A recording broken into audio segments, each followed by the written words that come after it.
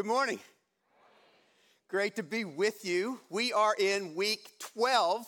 I went up and counted it up, Jay. We're in week 12 of the Sermon on the Mount. So we've been here a while. We've got 2 more weeks to finish it out. And as we're working this thing, it's important that we kind of take some time today to remind ourselves what Jesus has already said before we get into today's scripture. Because remember, Jesus gave this sermon in one sitting. You've received it in 14, which says something about maybe your capacity to comprehend. I don't know. Or maybe our capacity to communicate it is probably closer to the truth. But it's important that we understand what the context is, because it's in that context that Jesus wraps up his teaching right here with these commands that he gives us. And then actually the last 2 weeks that we'll have in the Sermon on the Mount are no longer admonitions of how to live, but they're warnings if you don't follow what you've heard. So he starts off this thing by saying, basically, all of your understanding of how religion works in your understanding of how it's all explained to you, that basically, if things are going good, your religion is working. That's first century understanding in the Palestinian community there. If it's going good, then I'm worshiping correctly. If it's going poorly, I'm missing it. And Jesus starts off the Sermon on the Mount by saying, no, here's who's blessed. The poor, those who mourn, those who are meek, those who hunger and thirst, those who are persecuted. And right away, the people would be like, what? No, that doesn't make any sense. He says, well, let me tell you what it's going to look like. When you begin to live with a trust in God when things are going poorly for you, you will become this powerful agent of salt and light for the kingdom of God. And as you do that, you will fulfill the law. And the way it'll look is, you think that you shouldn't kill people. I say you shouldn't even get angry with them. You think that you shouldn't commit adultery. I say you shouldn't even have lust in your heart. That you shouldn't just say the truth. You should simply don't make oaths. Just let your yes be yes and your no be no. And then he kind of caps all of these outward expressions by saying, it's not eye for an eye. I want you to extend to the point that you actually love your enemies. And he says, this is what it'll look like inside. This is how you'll talk with the Father. And he begins to introduce us as God the Father, not God. In fact, here's an interesting thing. God is referred to as Father about 15 times in all of the Old Testament scriptures. And a lot of those times that are there, it's God the Father of nations. Over 200 times in the New Testament, this teaching that Jesus gives begins to flip, and God is called a good Father, a loving Father, a present Father, an attentive Father. And he says, this is what it'll look like when you talk. This is how it'll look like when you store up treasures. Don't worry about stuff. I'm going to take care of you. Don't judge others. Get the plank. Remember the log Jay had? Get that log out of your eye. Which I thought, by the way, Jay standing in front of you with that goofy thing on his head lets you know just how secure he is in Jesus. And then it says this. In light of all that stuff, if you're paying attention, what you should say is, too hard. That's too hard. How do you live like that? That's just too difficult, Jesus. How in the world could you expect that of us? And then he says this. Ask, and it will be given to you. Seek, and you will find. Knock, and the door will be opened to you. For everyone who asks, receive, and the one who seeks, finds, and to the one who knocks, the door will be open. Which of you, if your son asks for bread, will give him a stone? Or if he asked for a fish, will give him a snake? If you then, though you are evil, know how to give good gifts to your children, how much more will your Father in heaven give good gifts to those who ask him. So in everything, summation of everything that I've said in this message, do to others what you would have them do to you. For this sums up the law and the prophets. Let's pray together.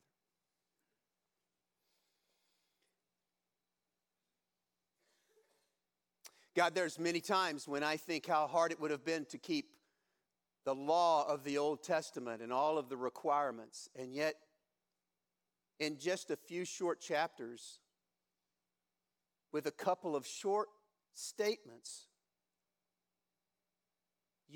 I realize that you want so much more than just outward appearance and behavior.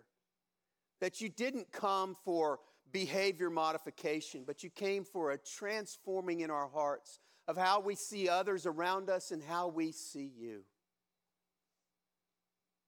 God, would you take your Jesus' words now and empower them in such a way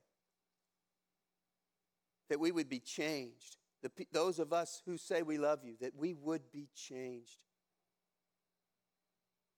And that we would learn to wrestle with the life that you have for us. And to openly ask, seek and knock. Use this time for that end in Jesus' name. Amen. So he says to us, this is really a difficult teaching. And so ask, seek, knock, and I'll be involved in this process. Now, let me take you through a little bit of what he says we should do and then talk about it a little bit. First, he says ask. And the word here is, it's actually mostly refers to an inferior seeking from a superior. An inferior seeking from a superior. So it would be like a child asking a parent. It would be like a beggar asking someone with resources. It would be like an adult speaking to God. That's where we find this. But it's interesting in that it just doesn't say ask. It actually is in the present active imperative form, which means it could be translated ask and keep asking. It's something that happens and then continues to happen over and over. And it's the same form for ask, seek, and knock. Ask and keep asking. Seek and keep seeking. Knock and keep knocking.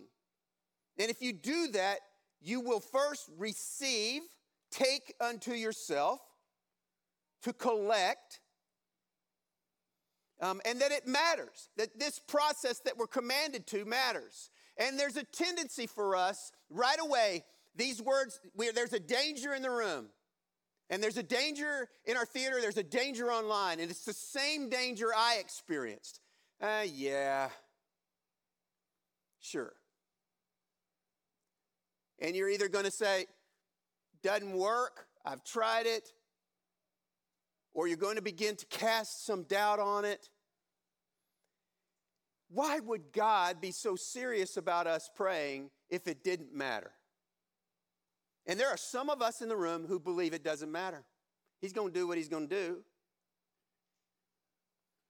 Dallas Willard spoke to this way. He said, God's response to our prayers is not a charade. He does not pretend that he is answering our prayer when he is only doing what he was going to do anyway. Our requests really do make a difference in what God does or does not do. The idea that everything would happen exactly as it does, regardless of whether we pray or not, is a specter, and that word for specter really means a thought that's widely feared. I had to look that up because all I could think about with Spectre was a 007 movie, right? It's a thought that's widely feared. So, that prayer is a thought that's widely feared. That haunts the minds of many who sincerely profess belief in God. It makes prayer psychologically impossible, replacing it with dead ritual at best. And of course, God does not respond to dead ritual. You wouldn't either. that it really does matter, that Jesus is asking something of us, and that we have kind of, those especially, and the longer you've been a Christian, the more this is a danger for you. God's going to do what he's going to do. Jesus bless us. It's just you've lost the motivation to pray for specific things. And here it's saying, ask and keep asking, seek and keep seeking, knock and keep knocking. And each one kind of gets a little more intense. You can ask without moving, but you seek, now you've got a little more intensity. Now knocking, you're banging on something. Skye Jethany said this: we are not merely passive set pieces in a prearranged cosmic drama, but we are active participants with God in the writing, directing, designing, and action that unfolds. Prayer, therefore, is much more than asking God for this or that outcome. It is drawing into communion with him and there taking up our privileged role as his people.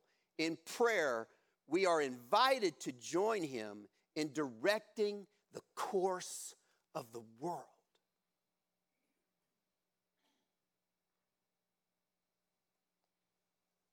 Ask, seek, and knock, and keep on doing it because it matters. The promise is you will find. It will be opened. Simple prayer, Richard Foster said, simple prayer involves ordinary people bringing ordinary concerns to a loving and compassionate Father. What loving father doesn't love his kids to come and talk to him about what's going on?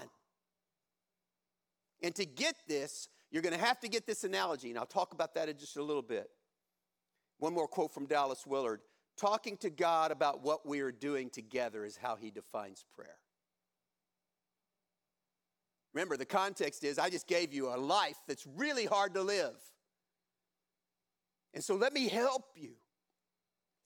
Ask, seek, knock. But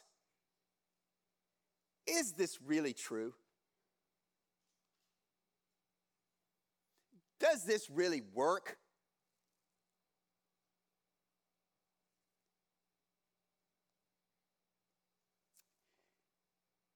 This past 2 weeks ago, I watched a good father interact with his son.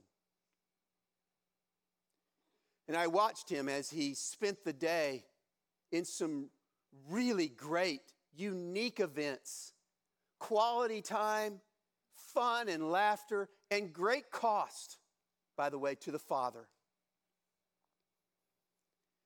And we together were riding in the same car and on our way to a place where we were going to spend a night after a day from early to late has been filled with nothing but action. And the young people in the car are still energized, and Dana and I are saying, get us home. This son is captured by a big bulletin board that we pass. And the bulletin board said, Mario Andretti go-kart races. And the son immediately began to entreat of the father that they might cap off a beautiful day with opportunities to race go-karts. Now, Mimi and I were having none of it. But this father got on his phone and made some inquiries about age limits and restrictions and costs. And he found out that for the small sum of $200,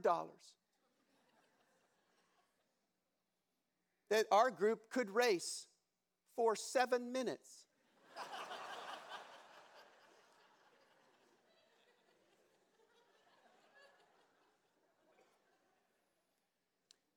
And so the father, in a very kind way, said, it's not going to work, son. And the rest of the evening, the son took that present active imperative tense and continued to seek if he might still change the Father's mind in any way. He could not fathom that the very best thing that could ever happen in his life was for him to place that helmet on his head and race at speeds once unthinkable.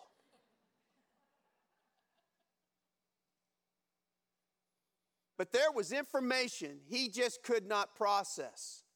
There was calculations he simply could not make. But he wanted what he wanted. And he wanted it now.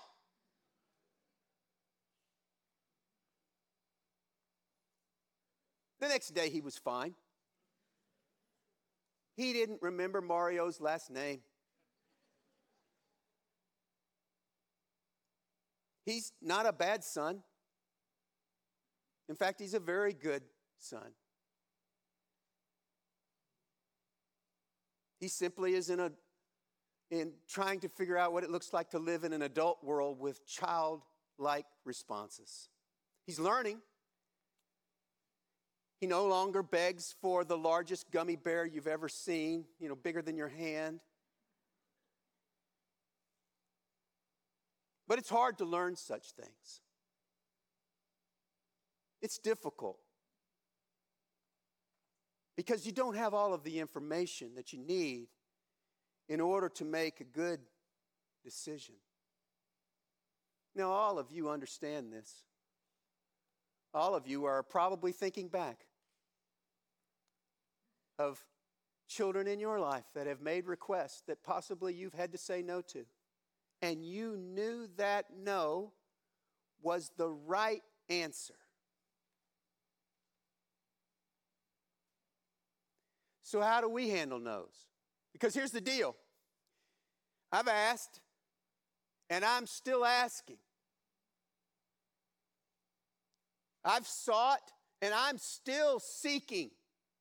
I have requests in my life that I believe align with the will of the Father that have not happened yet. Some of them are many, many years long. Anybody giving me an amen here? Some of y'all are carrying the same kinds of things. Well, then what do you do with this? It says if we ask, we'll get it. How do you work through a no? Well, it's interesting that Jesus, in order to explain this whole process of asking, gives a simple illustration of a good father. And so, in light of that, here's what I would say the scriptures teach us. First, there is a motive check that goes on. James tells us in James chapter 4, when we ask, we do not receive when you ask, you do not receive because you ask with wrong motives, that you may spend what you get on your pleasure. Now, I know some of y'all are like, I knew there was a catch. And there is. There is a catch. And this catch is this. There's a loving Father paying attention to your life. And his goal in your life is to form Jesus in you, that you might be salt and light. And because of that, he does not raise brats. And if you act and seek and knock and ask, all of those things, and they're just simply things so you can just spend them on you, that's going to be a no, folks. Let me help you with it. Now, I've sat with this message for a while, and I had to admit, wow, a lot of my prayer looks exactly like James 4. Just stuff that I want to spend on me. Different zip codes, bigger houses, electric cars, sharper knives, techier phones, bigger televisions. It's quite embarrassing.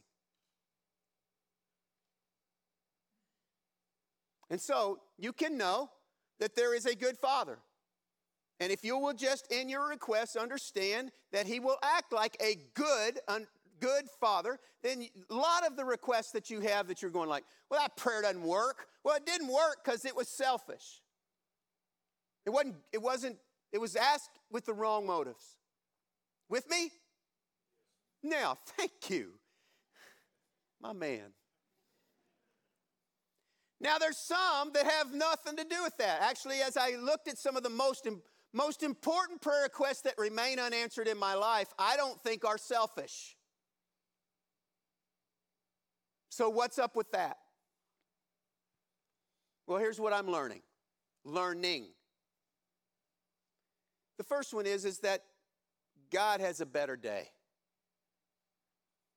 It's just not the right time. And those of you who have walked with Jesus for a while realize that you asked for something at some point, but had you gotten it then, it really wouldn't have worked out. But now you're getting it, and it's the perfect time. I mean, the example is my wife. Had she come earlier, there was no opportunity really for relationship. I was not the kind of guy she would have been interested in. I just wasn't. To her credit and to my sorrow. And there's things in your life that God is just saying, he's not saying no. What's he saying? Not yet. Keep asking. Keep seeking. Keep knocking. But not yet. He knows and understands the whole breadth of how the timing will work out best. Well, I haven't got that job yet. Not yet, maybe. Haven't gotten that new house yet. Well, maybe not yet. I don't know. Haven't met a spouse yet. Not yet. God has a better day. And then there's a third way, and is that God has a better way. And here's the answer. No. Go-karts are great, but no. In the amount of time we have and the amount of resources we're going to expend on this time away, no, it's a no. It's a firm no. Now, nobody likes hearing no. Small children and large children. Nobody likes hearing no. But here's the deal.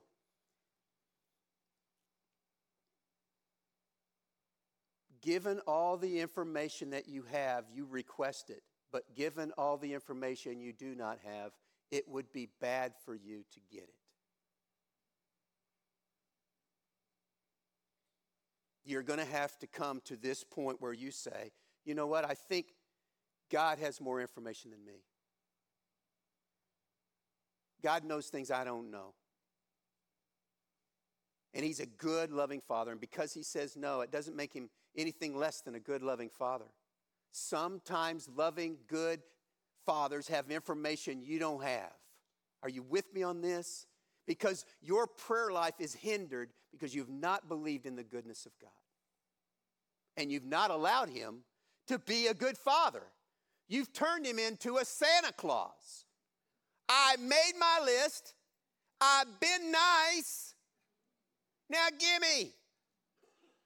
Now, I know that's crass and crude, and no one would ever say anything like that out loud, but as I evaluate my prayers, a lot of them sound just like that.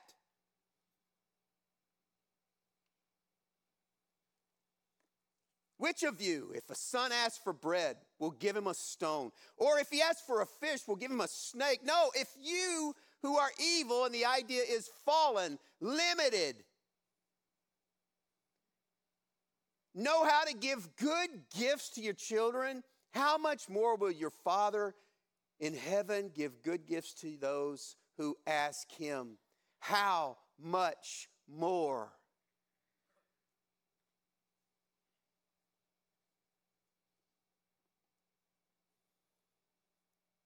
The goodness of God is one of the attributes of God, as well as a description of his very essence. God by nature is inherently good. Psalm 107, oh, give thanks to the Lord, for he is. How great, Psalm 31, how great is thy goodness, which thou hast stored up for those who fear you. One of my favorite quotes about the goodness of God is A.W. Tozer, where he says, the goodness of God is that which disposes him to be kind, cordial, benevolent, and full of goodwill toward all men and women. He is tenderhearted and of quick sympathy, and his unfailing attitude toward all moral beings is open, frank, and friendly. By his nature, he is inclined to bestow blessedness, and he takes holy pleasure in the happiness of his people. Holy pleasure in your happiness. That God is good is taught or implied on every page of the Bible and must be received as an article of faith, as impregnable as the throne of God. It is a foundation stone for all sound thoughts about God and is necessary for moral sanity.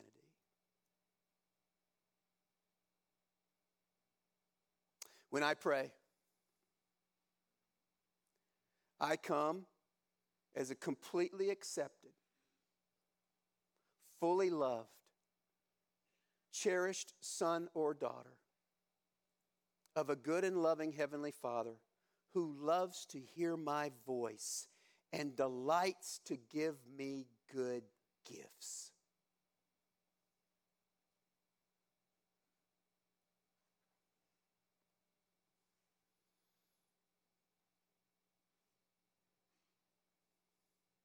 If this is not the air you breathe, you've got work to do. And all of the teachings of Matthew chapter 5 and 6 will seem like drudgery, will seem like a harsh task that God has laid on you. But if you can see that there is a good Father behind it, and don't over-spiritualize it. Just think about what a good father does that in your own experience. Now, I know some of you are bankrupt in this category, as am I.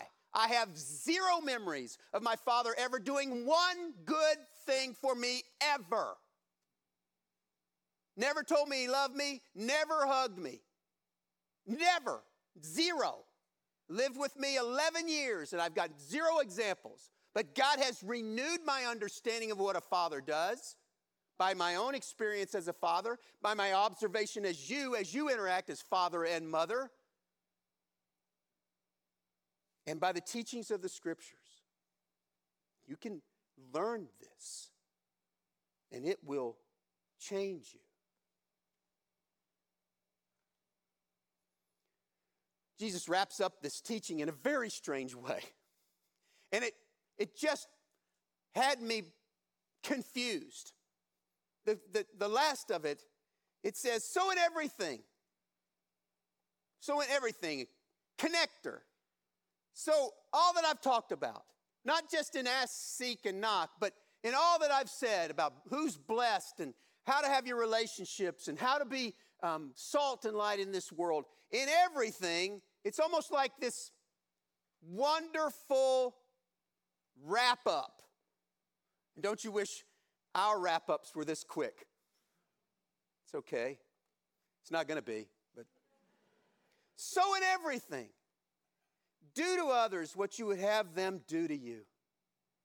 For this sums up the law and the prophets. Now, I couldn't figure out, why did you put that there, Jesus? Why there? And I think it's a summation of these admonitions of Jesus on how we are to behave and interact with the world around us. Because what happens next, beginning next week with Jay and the following week with me, what will happen is warnings about how this works if you ignore it.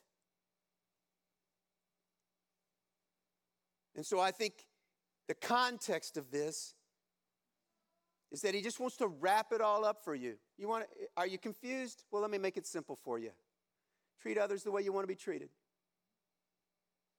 That kind of sums up the whole thing. Now, that may not be why he put it there. I don't know. That's Clifford's best guess.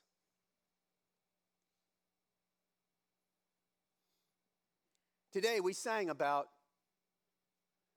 God's holiness, His otherness, His greatness.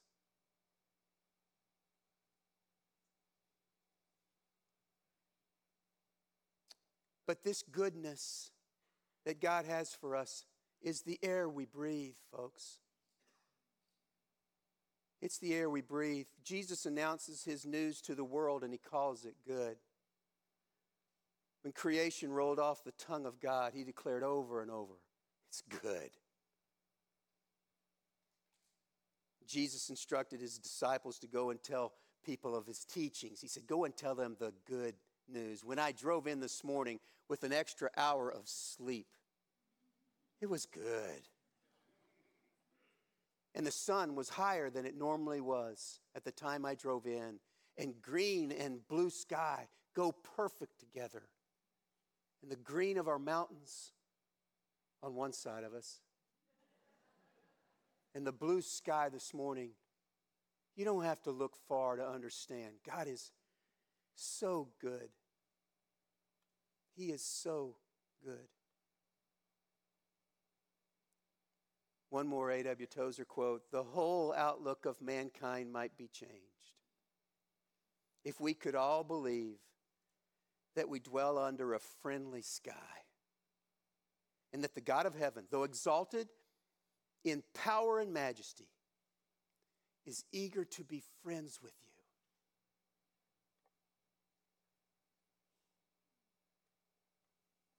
And the proof of this, the proof of that goodness, is Jesus. God demonstrated His own love for us in this, that while we were still sinners, while we were enemies, that while we were at our worst, Christ came and died for us.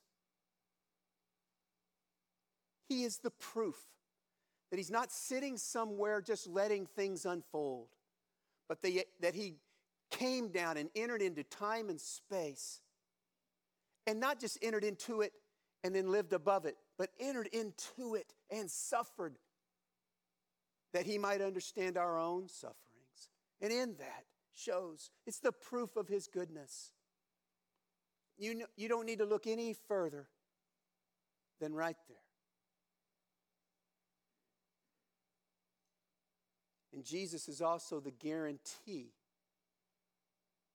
of God's goodness in the future. He who did not spare His own Son, but delivered Him up for us all, how will He not also freely give us all things?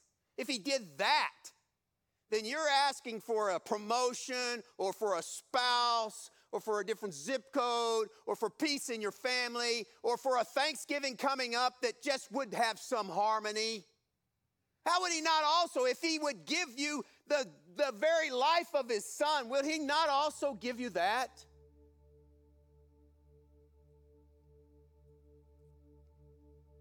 Now, you may not get all those things I mentioned. There might be some motives that need to be corrected. There might be a better time when it would be answered. And it might just be that you're not going to get that. Not all the things we seek are the best things for us. But if prayer really does matter, and the scriptures tell us it does, and the future is actually influenced by the words you pray,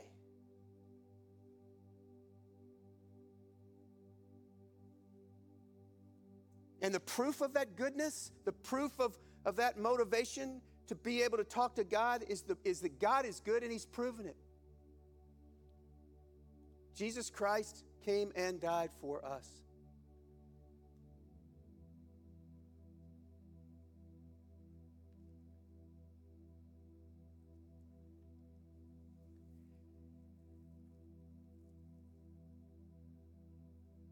There was a time when I did not believe that God was good. A short time in my life when things had unfolded in such a way that it was hard for me to embrace His goodness. But by His grace, rather than turning away from Him, I turned to Him in anger. And I screamed at Him.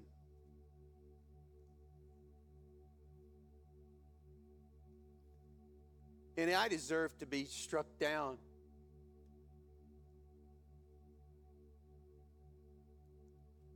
But instead, He met me in ways I can't even begin to tell you. And found me through friends, through some of y'all.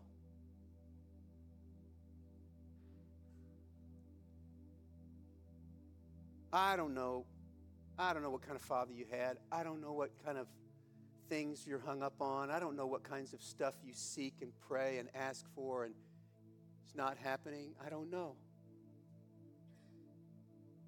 But I know this. God does. He hears you.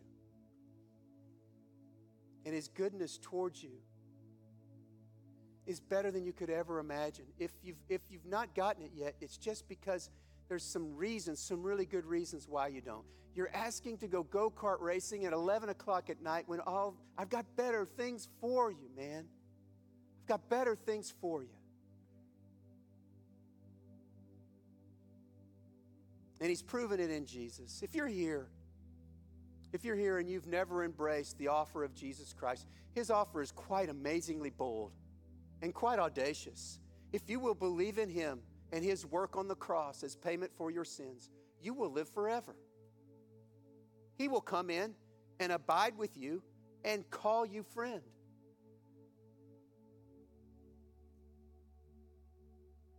He will open up the resources of heaven and turn you into the kind of person you've longed to be. Say yes. If you've never said yes, say yes. I know it seems like God hasn't been good to you, but in fact, His goodness is all around you. You just haven't even seen it. Don't be like that little son sitting in the back seat of a car crying because he didn't get his way. God knows better than you. And He's shown you His love in Jesus. Say yes. And then, together, let's pray like crazy. Let's just bring it all. If He's a good Father, He's going to sort it out. Well, I don't know, I might be asking for something. Don't worry about it. If it's bad, He ain't going to give it to you. Let's just pray like crazy. That we can become the kinds of people that Jesus asks us to be. Good, loving Father, you have demonstrated your goodness in so many ways. But in Jesus, we see it to the full. If there are any here who have not said yes to you, may they say that to you now. May they say, God, I don't know. I'm not sure what's going on. I'm just here. I feel you calling me to you, and I want to say yes. I say yes to whatever that is. I don't know, but I say yes. I believe that Jesus died. I believe that He rose again. I want to be His kid. I want to be His friend. And then those in the room who have shied away from prayer, the continual no's that they've received have just convinced them that it doesn't matter. Would you awaken them a fresh spirit of confession and admission to where they've been, and then just a drawing to you in prayer?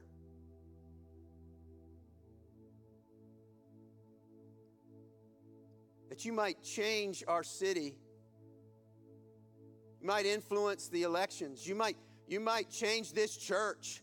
You might do stuff in us that we've never imagined as we ask you for those things.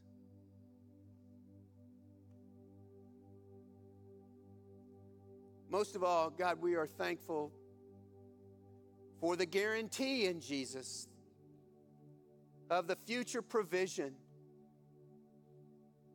that nothing can separate us, and that you're not looking down with condemnation towards anyone now.